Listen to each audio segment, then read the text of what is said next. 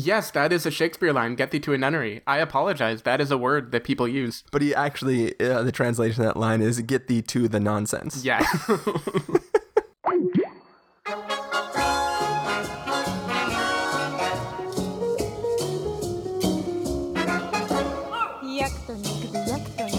Nie wiadomo czego trzeba, by niemądry przemóc wstyd. Czasem słowik albo księżyc komuś pomógł, a nam pomógł. Hello, everybody, and welcome to the Spoiler Warning Podcast. This is review number 314 with our review of Ida. I'm Christopher Schnese. I'm Carson Patrick. No, there is no Carson Patrick today. I'm Stephen Miller. Oh, Stephen. And if you're joining us for the first time, the Spoiler Warning Podcast is a weekly film review program. Each week on the show, we're going to dive in, debate, discuss, and argue over the latest film releases coming to a theater near you. As we said before, Carson, well, we didn't say it before, but Carson's not with us. He'll be back next week. But we are continuing our trend of VOD releases. In the feed before this episode, there was a review of The Congress, which is available on iTunes right now and probably lots of other channels. And right now, we are talking about the film Ida, which this is the official, regular digital release, right? This isn't like one of those day and date releases, theaters and digital. This is equivalent to the DVD release. Is that correct? I don't know. Yeah, I think it is, but I don't think it ever made. If it was ever in theaters in the US beyond the festival circuit, then I certainly didn't see it. Like it must have been New York and LA only, if at all. Yeah, because technically the date on IMDb for this is 2013, which means that's probably when it first hit the festival circuit. But then it's May of 2014. I don't know. I for all intents and purposes, most human beings couldn't see this movie till this week. Yeah, but now it's obviously available. But also, by the way, reminds me, I literally a couple days after we posted our review of Frank appeared on iTunes for VOD. So if you listen to that review and you want to check it out and it's not playing anywhere near you, you can go right now and rent that on VOD. So just a little, which is crazy. I feel like more people are adopting this VOD immediately type of model, because I was looking at iTunes new releases, and there are so many things that I saw in theaters in the last month or two that are already on VOD. Yeah, and some of them are you can rent it on VOD now, but you can't buy it yet until a certain date and things like that. But yeah, I mean, I personally love this, being that I live in an area which doesn't always get these limited releases. I mean, if I can drive there, I would prefer to see this in any movie in a normal theater. But given that I can't half the time, these things coming out on VOD are awesome. So yeah, and I'm just happy that it's let us weather the August-September storm of movie releases. That is true. So as we are continuing to weather the storm, this is a film that I really didn't know anything about until you, Stephen, suggested that we throw this on the docket for this week. You've been hearing good buzz about this film, apparently? Yeah, so I also didn't know much about it. I knew it was a Polish film. I knew that either Film Spotting or Slash Film or both had multiple people listed in their favorites of 2014 so far. Okay. So it's a movie that I had heard mentioned over and over again with some buzz, but definitely I knew nothing about it except for it was black and white and Polish. And just 4:3 aspect ratio. Yes, 4:3 aspect ratio. But yeah, so as we were kind of just figuring out what we're gonna do, anytime somebody throws out a suggestion hey, I've heard some buzz, let's check this out. I think we're usually game for that sort of thing. Mm-hmm. Yeah, I like an excuse. I kind of have a list right now. My iTunes wish list of 2014 alone is getting up to 20 or 30 movies that I feel like it's on my list of things that I should have seen by the end of the year. Yeah. So I'm always happy to chip away at that. And if we can do that instead of watching Teenage Mutant Ninja Turtles, then it's always a good thing. I'm more than game. Yeah, I have a few things on my list that I would like to hit too, and I think would actually be fun to talk about. But it's always looking for when the relevance is there. Even The Congress is old enough that we probably didn't need to do a review of it. Yeah. But it was a weird enough concept that I felt it would be interesting to talk about. But Ida had just come out this week, right? Yeah, so Ida should be very, very relevant. I don't think 99% of people were able to watch it before this week. Yeah. Well, I don't know that we're going to do justice to those 99% of people, or 97 or whatever you said. But we can certainly try. So, what do you say? We take a listen to the trailer for... Ida? No. I was wondering. I was like, I can play the trailer, but it's not going to be in English. So. Oh, is there? Oh, yeah, because subtitles. Yeah, so I don't... I guess you could... Maybe you do it and we read the dubs. Well, that was... Okay, so I will say, so... Freaking subtitles in my life. So when we reviewed the film Starred Up, right? I had to turn on subtitles to help me, but I wasn't turning on subtitles. I was turning on closed captioning. So it was weird reading like doors shutting, water dribbling, and like weird stage direction and crap like that. But for this film, it was actual, honest to God, subtitles. But when the movie started, the subtitles didn't kick in. So it starts in like the church, the nunnery, whatever it's called. The convent. The convent. There you go. So it starts in the convent, and like they're singing, and like but there's no subtitles for what they're singing. So I'm just like, well, you know what? Maybe it doesn't matter. It's just like Polish nun, whatever. Music, that's cool. Like, I don't care. But then they started talking. I'm like, God damn it. And I had to like flip over, turn on the subtitles because they weren't on by default, rewind to make sure I didn't miss anything. But anyway, so I'm watching it in the early morning, so I didn't have it up too loud in my room.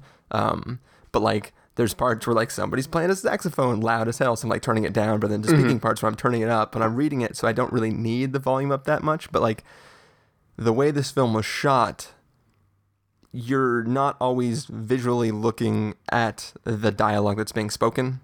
So like sometimes you're hearing speaking but not watching the lips move of a particular person, even though they are delivering the lines, but in the scene we're about to cut to.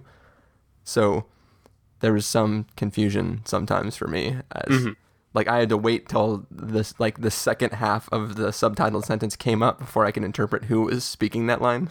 Yeah, that was occasionally the case for me as well.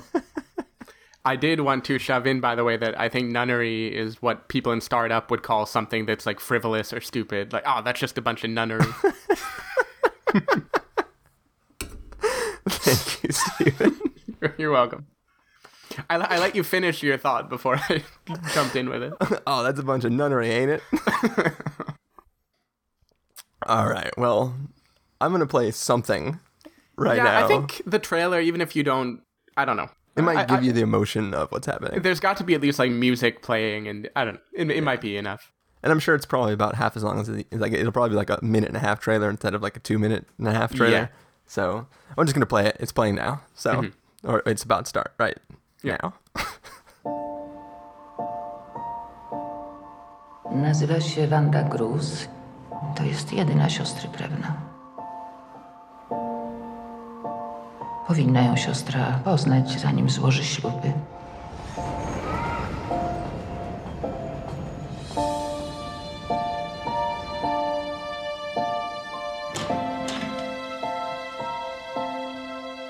Nazywasz się Ida Lewenstein. Nie powiedziały ci przez tyle lat. Jesteś Żydówką.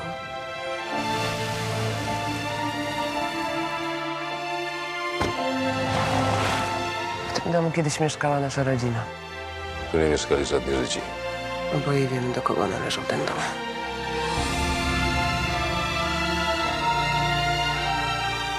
No i co tu robisz? Jak zginęli?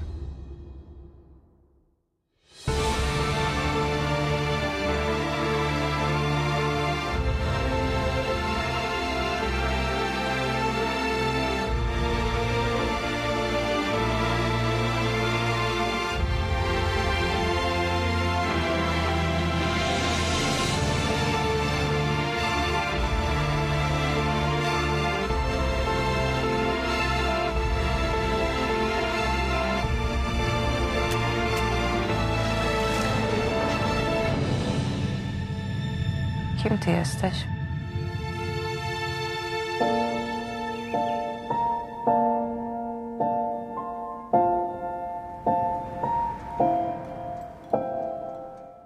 right, so you just listened to the non-English trailer for...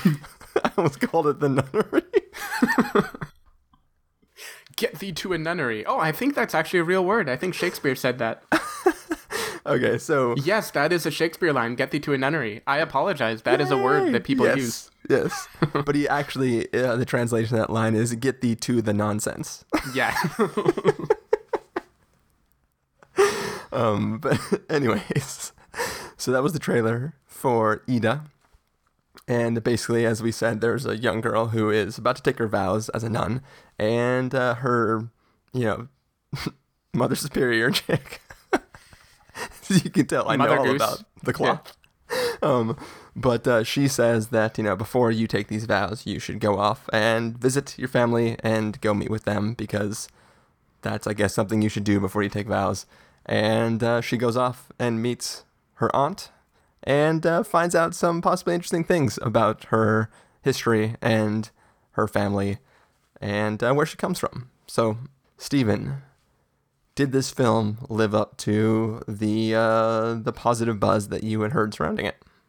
Yeah, so it's I want to start by saying, like, this is a very quiet, subtle film. I imagine even just the trailer was probably enough to give that away, even if you were just listening to it. And so in these events, it's honestly, it's hard to know what I would think if I were watching a movie from scratch without my, like, good film or foreign film lens on. Yeah.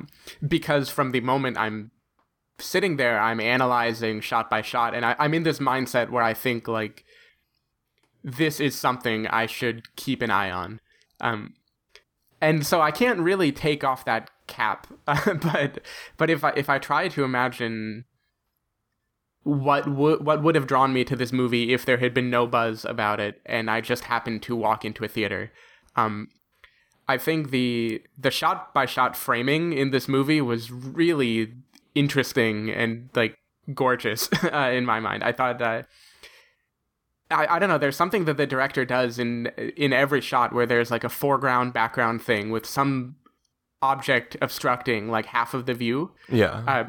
Where the people, it'll be a wide shot where the people are far behind, and then there will be, like, an archway or even a couple dancing right in front of the camera, where there's this I don't know, there's this very interesting use of space in it, which I think made the movie feel more small, more small to me than it otherwise would have.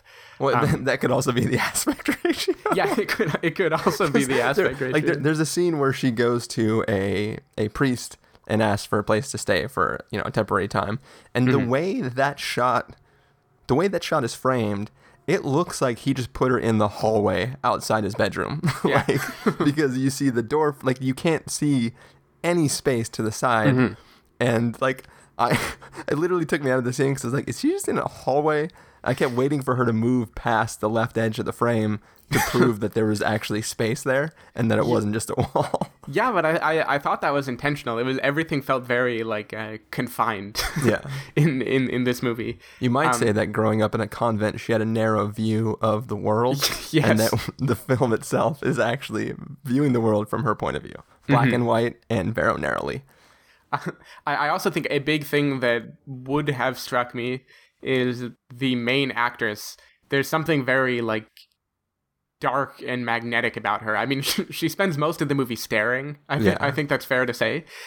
And there's something very, like, heavy in that stare. Like, she's a blank slate that's been raised up in this world. And it's also, too, like, because it's in black and white with the way the contrast is, like, there's no, like, difference between the color and the pupil of the eye. Yeah. Like, it's all just one solid void of, like, darkness, and I think that helps lead to that intense kind of blank, mysterious stare. Yeah, definitely. And in general, I mean, I think the black and white in this movie is done very well. Like, it's kind of rare to see a movie in black and white these days. I think Frances Ha is probably the last one I saw. Yeah. That did if you ignore Sin City, which I prefer to.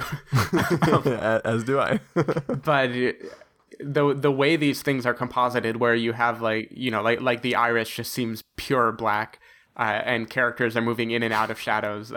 It all is very, Is that very. what you said, the Irish? Yeah, the Irish. You know, when Martin McDonagh shows I up. was gonna say, I thought you were talking about the humor in the film. The Irish is just very black. Yeah. Nice.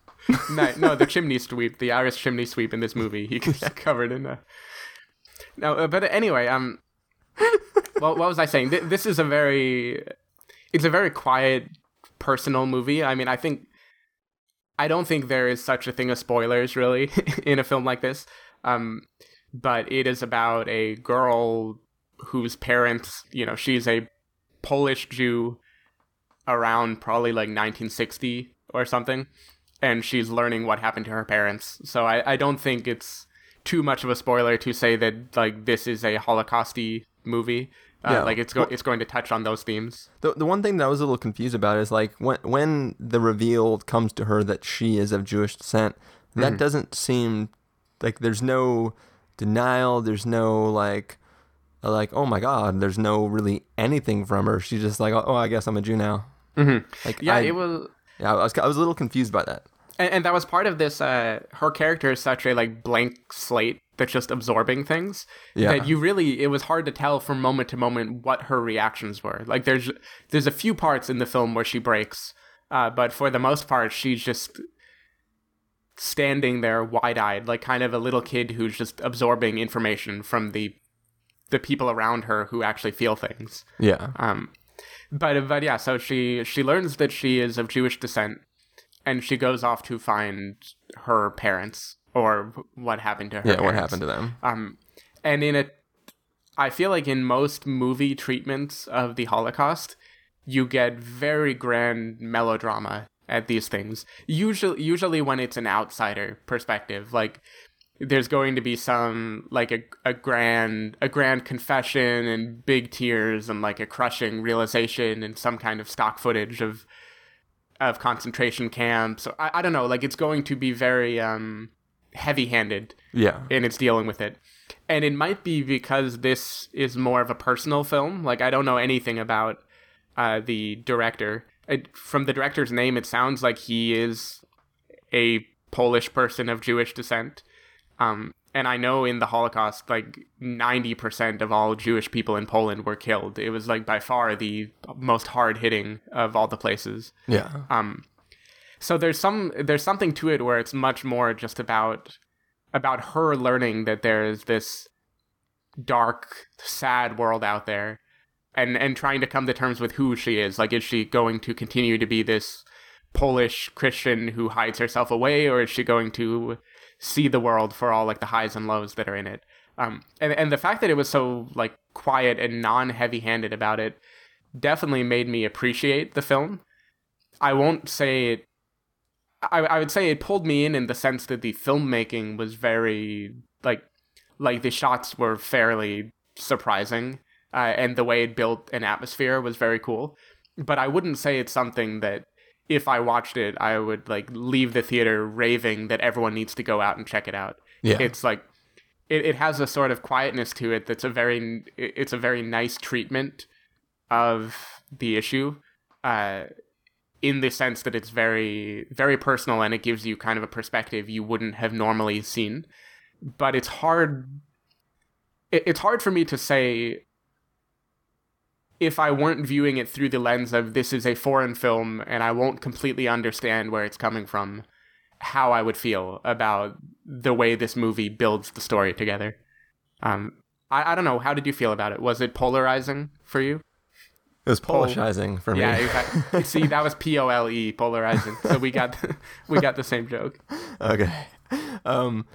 Yeah, so I was sort of able to escape that lens just because, I don't know, it's a weird way the film is set up, because you know, the point you were making about how like most of the time it would be like this big melodramatic thing, like a lot of huge, grand, like impactful, like look at this tragedy type of thing, and the story we're getting through our main character is much simpler, much more withdrawn from the direct influence of it, and just kind of absorbing things and processing that.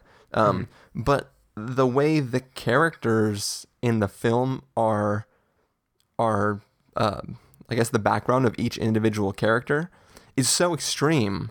To me, like I mean, I guess it's not extreme for what happened to her parents to be the thing in the context of the story, but like the fact that her aunt is this like, you know, this big prosecutor for the government that was like, you know, trying all these people for anti-socialist whatever, like there's something like, obviously that aunt has been alive for a while post-war, right? For however old that Ida is. Yeah, I was trying to figure out, she's probably got to be like early 20s or something like that. For Ida herself? Ida. Yeah. I'm that's probably, I have no clue, but that seems good enough for me.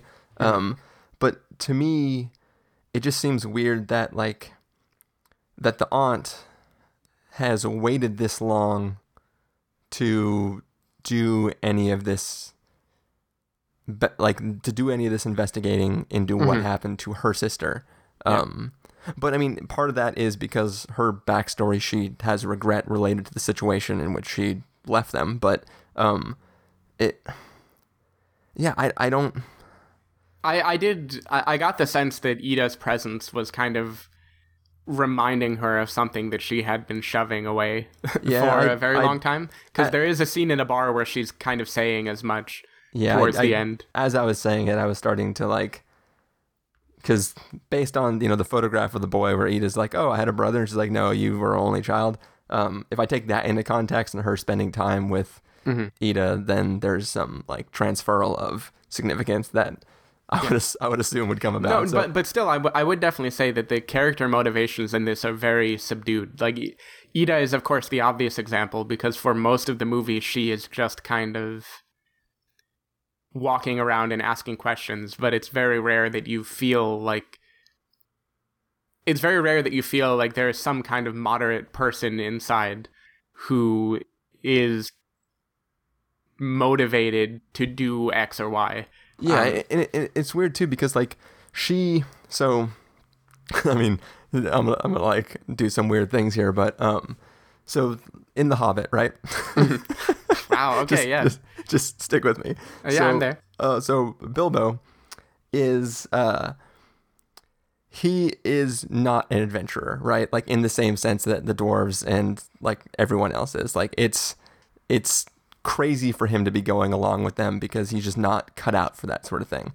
But I'm talking about the book, not the movie. So in the book, the story is being told from Bilbo's point of view, but he is constantly being like knocked unconscious and then sees the end of what just happened, right? So, you know, a bunch of things show up and start attacking everybody. He gets knocked out, and then he wakes up and everyone's okay. That's kind of like the repeated theme in that film, or in the book, right? So in this, we sort of are seeing, it's almost like a similar thing, but instead of her getting knocked out, she goes like, I'm going to wait outside, and she leaves, and we don't get to see, like, so if you were just walking by and you saw Ida's aunt talking with people in a house, you'd be like, man, that lady's kind of like, she's kind of an asshole. Like, why is she being so mean to people? But like in the context, you know why, like, because it's pretty terrible things happened, and like there's it's not good. But Ida she's coming with her to find the truth about what happened to the parents that she didn't know anything about a few days previously, but then she's constantly leaving during the scenes that would justify the behavior the aunt is going through. And it's kind of, I don't know, there's something, so like the aunt is going through her own arc, but we're not watching it happening, we're just seeing it after it happens. And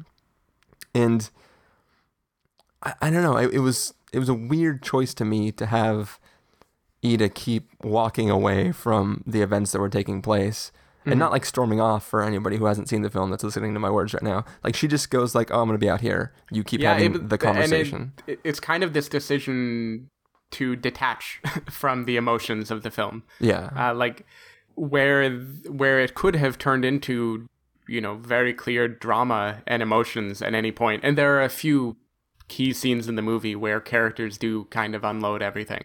But for the most part, the director decides to keep Ida and us who are following Ida most of the time in this kind of weird, this place where things are happening and they're not really resonating. It's just like, well, this is how things are, and the moment I'm going to get the human element, then I'm going to leave and go outside instead. Yeah, which I think for me is ultimately kind of like I because I'm viewing the film from Ida's point of view and she is super detached, it sort of detaches me from the significance of the events that are transpiring. And maybe that was intentional, maybe not though. And I think that ultimately, I mean, you could say that Ida grows a lot in the last like 15 minutes of the film. And to me, the statements that are being made about like the causing of her growth like, because she's grown up in a convent, she hasn't even seen parts of the world that she doesn't even care about. Like, there's a scene where they're driving in the car and her aunt says like, have you ever had like evil thoughts about being carnal with a man or something like that? And she's like, no. and she's like, oh well, you should try it before you do your vows. And I'm assuming in that context she was saying you should try thinking about it before you do your vows, not actually try sleeping with a man. But though who knows, her aunt could have been saying that too, but I'm just erring on the side of you should think about it in your head. So at the end of the film where like she's progressing on these things, like I don't see the one-to-one between the events she half watched over the course of the film and the sudden progression into reevaluating her stance on a lot of things. Yeah. I mean, I think there's one event in particular that is what snaps her into behaving. Snaps somebody. Yeah, it snaps somebody. And yeah, so I feel like the character, I mean, she's coming from a convent. Yeah. And the whole way that so she got started up. Yeah, she got started up. But that's convict. Yeah, the whole way that the convent is kind of set up in this movie and in many movies is as a very quiet, detached. People are chanting and doing the genuflecting, making the cross motion and doing these kind of repetitive tasks where you never get the sense that they feel what they're doing. Like a convent does not look like a church in Georgia or something, like singing praises and dancing. It's very much just like we believe this and this is what it is, and what we feel is irrelevant to it. Yeah. And so this whole life is supposed to be very insular, right? Of pushing away feelings and pushing away desires. So I can see why she would be so detached from what is going on, but I can't say I see why the transformation would be binary the way that it is. Yeah. And do you also think that there's a sense that the other women in the convent know she's of Jewish descent and somehow... I think so. I think that's supposed to be why because she's about to decide to take her vows and become... a nun. I assume it's like an Orthodox nun or something. Yeah. And before she does this, I imagine they think she in particular, as a person of Jewish descent, who has had much happen to her, will want to know. Yeah. Before you know her vow heritage before she vows it away. Then she should know what her heritage is that she's kind of denouncing. Yeah. I mean, because in the sense, as far as I could tell, so the Christians are the ones who survived in Poland, like that was the predominant religion. And the effect of the Holocaust was to take away pretty much all Judaism from the country. Yeah. So I did get the sense that the sisters, the Mother Goose in the convent, was supposed to have known about this and known like the significance of taking a vow. But it's unclear to what extent they knew what had happened, other than just knowing where she had come from in the most vague sense. Yeah, because I mean, there's the part where she's asking why, where she asked why did the fate of her family not happen to her, and it's like, well, because you were such a young child, nobody would have known you were a Jew. Yeah. So, in the one context, she could have like pulled a Shoshana thing from Inglourious Bastards and just like grown up as a French person or Polish person or whatever. But I don't know. I got like a weird sense anytime they showed her in the convent that like she was like she had the persona of being like the way people looked at her in the few short scenes we saw them looking at her. I felt almost like she was the black sheep. Yeah, she was definitely an other in the convent and in everything in the movie. And she seemed to be the wellest behaved, most well behaved person in the convent of the younger women. So it felt like I couldn't tell if it was like she was the outcast because she was too good, and like she was like the Simon Pegg in Hot Fuzz, like she made all the other police officers look bad, or if it was like more of a thing that like they all knew secretly that she was Jewish, or even if they didn't know that she was Jewish, it could be her personality. Like there are some other girls in the convent who I kind of remember them like smiling and laughing a little bit. Yeah. And you never get this sense from her. Like she seems like she lives in kind of a vacuum where there is nothing and I'm just doing what I'm called to do. And there, you could also make, I guess, partially the argument that the other girls, especially the ones that are getting ready to take their vows, also all chose to leave something to be there. And for Ida, it was like literally like she's an orphan. She didn't like choose to become a nun, like that got dropped upon her. So there's this like, you can almost argue there's less of a calling for her because the what would be the calling for a normal girl became her salvation in that like she had nothing else. Yeah, exactly. Which goes back to the whole thing that her aunt was saying about how can you take these vows if you don't know what you're missing? Yeah. Or it could also be that they know who her aunt is and that her aunt prosecuted the parents of a bunch of the other Polish girls. That is possible. Yeah. So one of the big parts in the movie that left me very questioning, and it's hard to talk about this because it to the extent that spoilers can exist in this movie, this is a spoiler.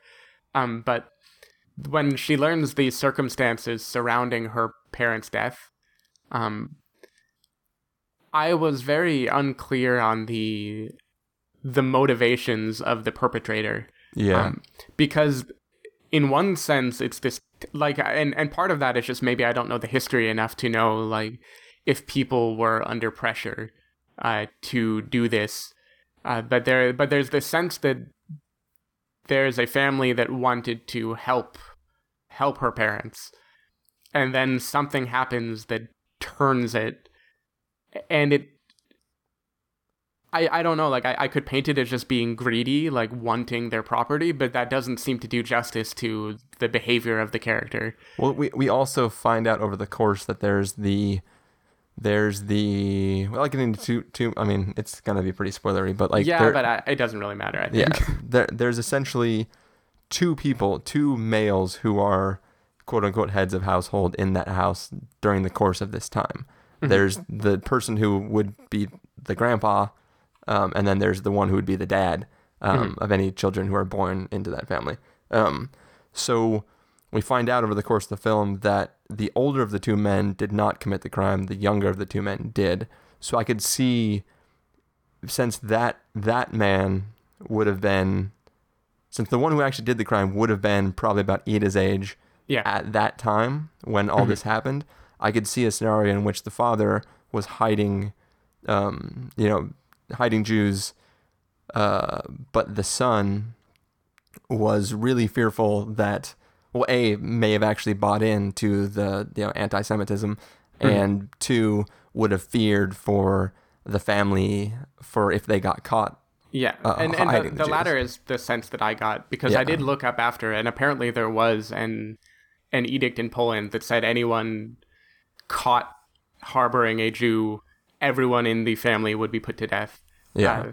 So it could be this sense of a person getting fearful at the last minute, but still it's just the behavior of killing versus just forcing them to leave is what I don't understand. Yeah.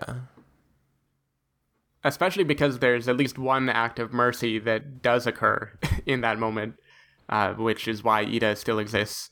Yeah. I don't know. Yeah, I thought that was so curious that I felt like it had to be grounded in some truth, because otherwise I would not understand why characters would behave that way. Yeah.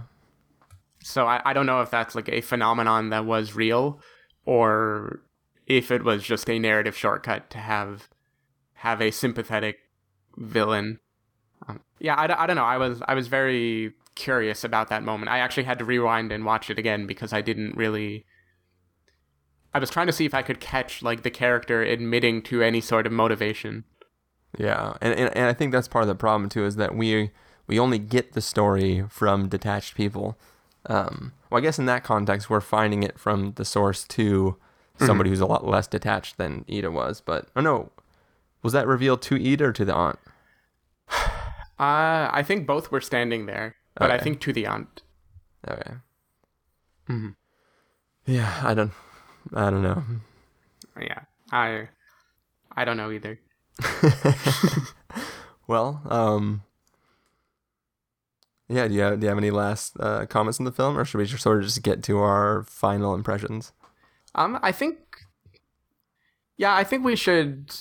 In the final impressions, I can make a few comments, but I don't think there's too much more to talk through. Yeah, I mean, we did. I am. Do you think her transition at the end of the film is warranted? Like, also, it is sort of told in somewhat a montage-y type scene, so it, like, that could be over the course of several. Like, I don't know. I felt, first of all, the aunt's actions. Yeah. Is it supposed to be that like she's been prolonged by this tortured memory of what happened, and she's been like Yeah, it could be she's prolonged by this memory of what happened, or by the knowledge that she is the harbinger of this information, and once she's able to pass it on, then she's free to yeah, leave. yeah. We're not spoiling anything, of course. Yeah. But I think it's okay to spoil. I did in that moment. I didn't feel like she was a real character so much as like this is a dramatic arc that had to happen. Yeah. It wasn't as clear to me, and I don't know if part of that is just lost in translation, kind of like, because one thing about watching a movie with subtitles is even if you are hearing their voice, like if you think of movies in English and the way people emphasize certain words and the meaning that brings to them, Yeah. it's like it's really hard to watch a movie in a language that is, it's so not English that you don't have even like the correspondences of what word are they saying right now. And yeah, so I think in general that makes character actions feel less motivated than if I'm watching a movie in my own language. Do you this is just, I mean, this is jumping off of what you just said. I have this problem all the time where so, you know, words in different languages are a different amount of syllables than they are in English. That makes common sense. So sometimes and I'm not the quickest reader, as I mentioned in our review of Startup, how sometimes like it would go on to the next sentence before I had caught up to it.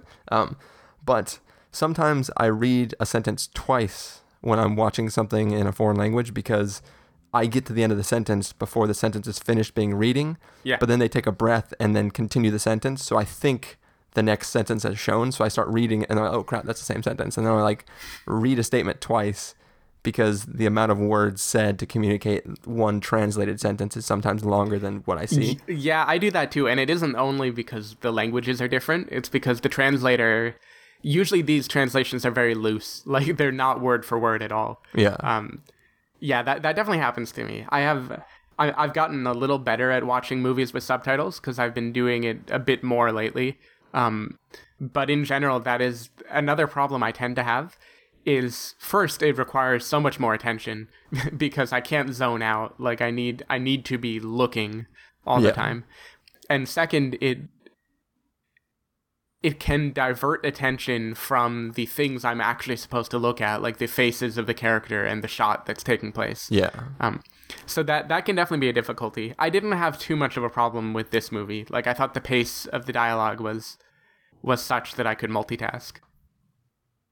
Yeah, I mean, like, for the most part, I didn't have issues with the pacing in it. It was mostly just like who's speaking at any given point in time. Yeah. And as I said at the top of the episode, yeah, like when it's showing two people driving silently in a car, but you can hear them already speaking, it's like until like the aunt says the name Ida, or Ida, says something religious. Like sometimes it's hard to know who's speaking. Yeah. But anyways, so did you give it your rating yet? Oh no. No, I didn't. Yeah. All right. So yeah, let's get to ratings then. So, Steven, if you were going to give this a must see, recommend with a caveat, wait for rental, pass with a caveat, or must avoid, what would you give it? Yeah, I've been thinking about this because it really depends on who you are. If you enjoy older movies like a Bergman movie or something like that, like if you're cool with the kind of slow building, telling a kind of small story where it's all about the characters observing things, then I thought this was like really, really well done and you will enjoy it. There are certainly plenty of people I know who I would not recommend this movie to because like there's just it takes a sort of like patience that it's rewarding if you enjoy this sort of thing, but it's not going to surprise and reward you if you don't already know that. I don't know. It's hard to say. It's like I'm reviewing a movie from the 50s or something. Like it's really it's really, really difficult for me to say. For me, I would give it a recommend with a caveat, where the recommend is I think there's a lot to like. Like it is rare. Usually it's just like Wes Anderson or something where I'll notice the way that they frame a shot. Yeah. And the way that they film it. And in this movie, it was just throughout the whole thing. I mean, there are shadows being cast. There's like this very cool shot of looking out a kind of fogged up window as trees are passing. That like, I don't know, there are things like that are just really striking to me in the way that he makes use of space and makes use of the camera.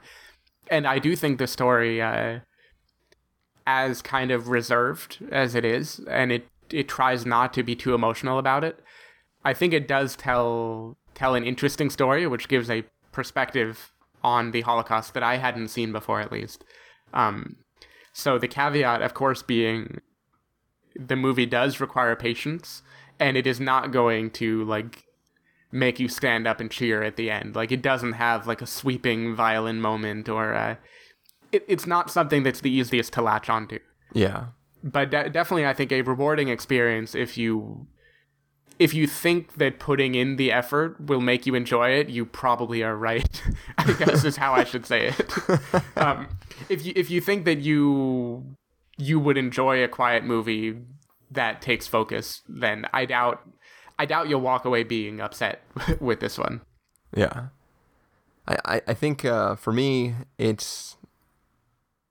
I think I agree with a lot of what you're saying, but I kind of feel like it's more interesting academically than it is interesting in a like purely enjoyment or entertainment. I mean, not that the subject matter should be enjoyable. No, but you're right. It's not like a fun time at the cinema or like a viscerally.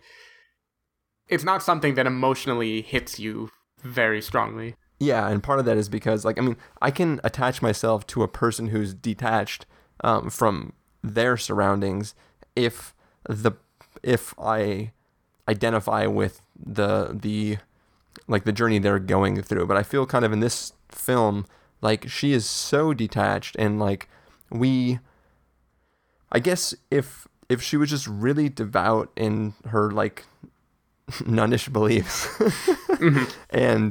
and we could see her desperately trying to hold on to that while mm-hmm. finding about her Jewish heritage, or if she was like distraught by what she's learning about her past, and like she's detached from the world as a whole. So no matter how interesting or deep her surrounding becomes, or her narrative outside of her investment in it becomes, she's still ultimately one step removed from it.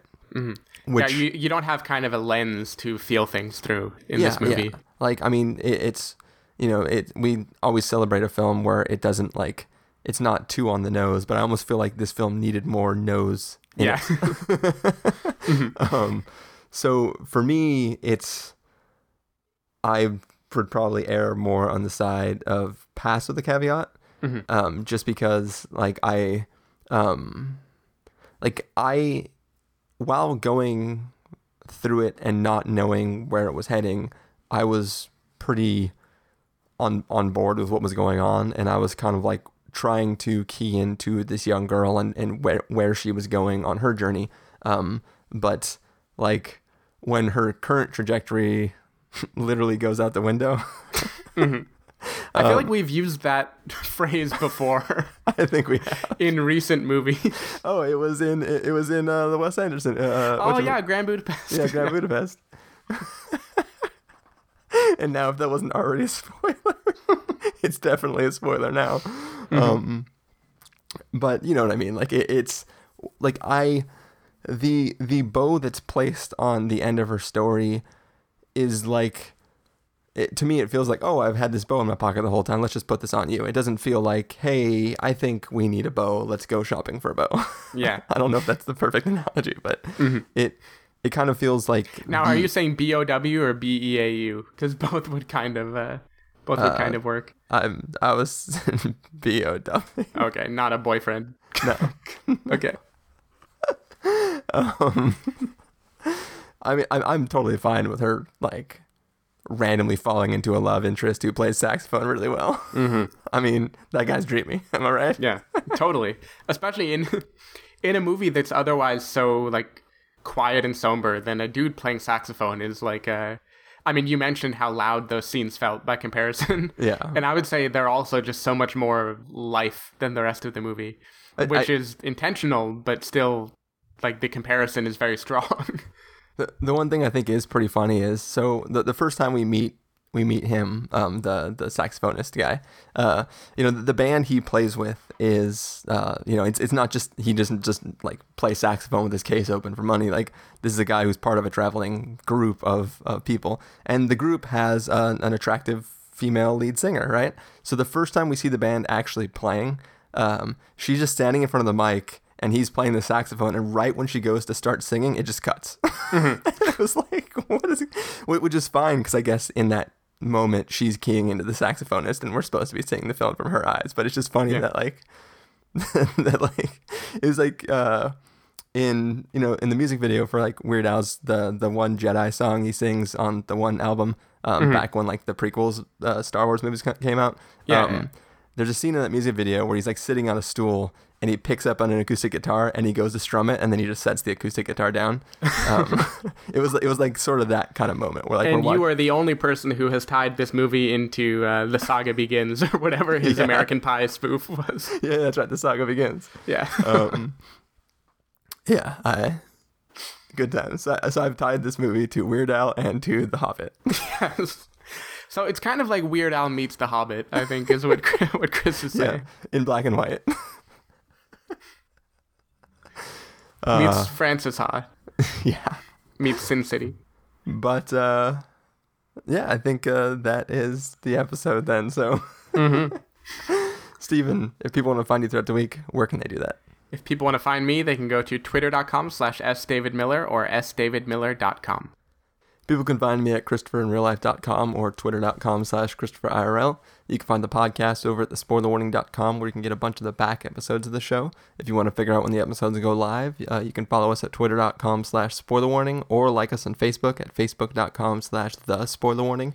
If you want to get a hold of us directly, you can send an email to fans@thespoilerwarning.com. You can you can use the comment form on our website, or you can leave us a voicemail at 760-575-4TSW. That's 760-575-4879. I just realized that we didn't talk about music in the last episode.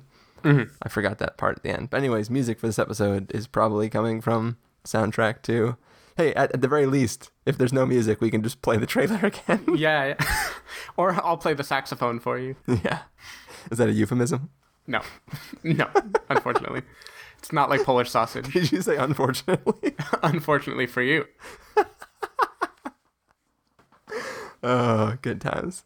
And on that note, I think I'm going to end this episode with some Yanni or some Kenny G. I always Sounds forget. I always forget which one plays the saxophone. Well, Kenny G definitely does. Yeah, Kenny G is the one I was going for. Even though it's not technically a saxophone, right? It's a weird like saxonet. Yeah, I think that's just what an alto sax is, but I'm not sure. Yeah, I don't know what they're. You think I would know that I took like 6 years of band? But Yeah. I don't know reed instruments, and I don't know Polish films. I don't read too good. Nice. Zing.